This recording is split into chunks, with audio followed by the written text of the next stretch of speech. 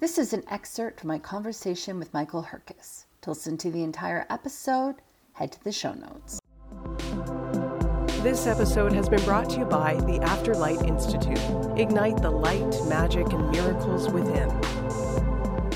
Well, I'm going to put a little twist to this, and that, in all honesty, the only essential item that you need as a witch is your will to move forward, to do the magic, and to put it out there, because it all comes from us at the end of the day. And every witch is kind of in their own area. No one should feel like, oh my gosh, I have to be into crystals. If you are, crystals might be an essential item. Or if you like candles, candles might be an essential item.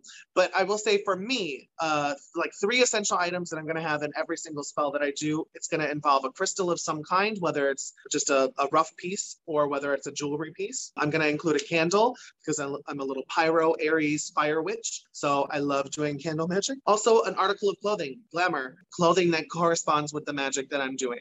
So those are my 3 essential items, and it's going to be different depending on the witch that is doing it. Maybe it'll be a deck of tarot cards and an incense stick, or it could be their pet, their familiar, their animal spirit. So whether that's a snake or a cat or a dog or anything. So it really is across the board. There's no right or wrong answer to it.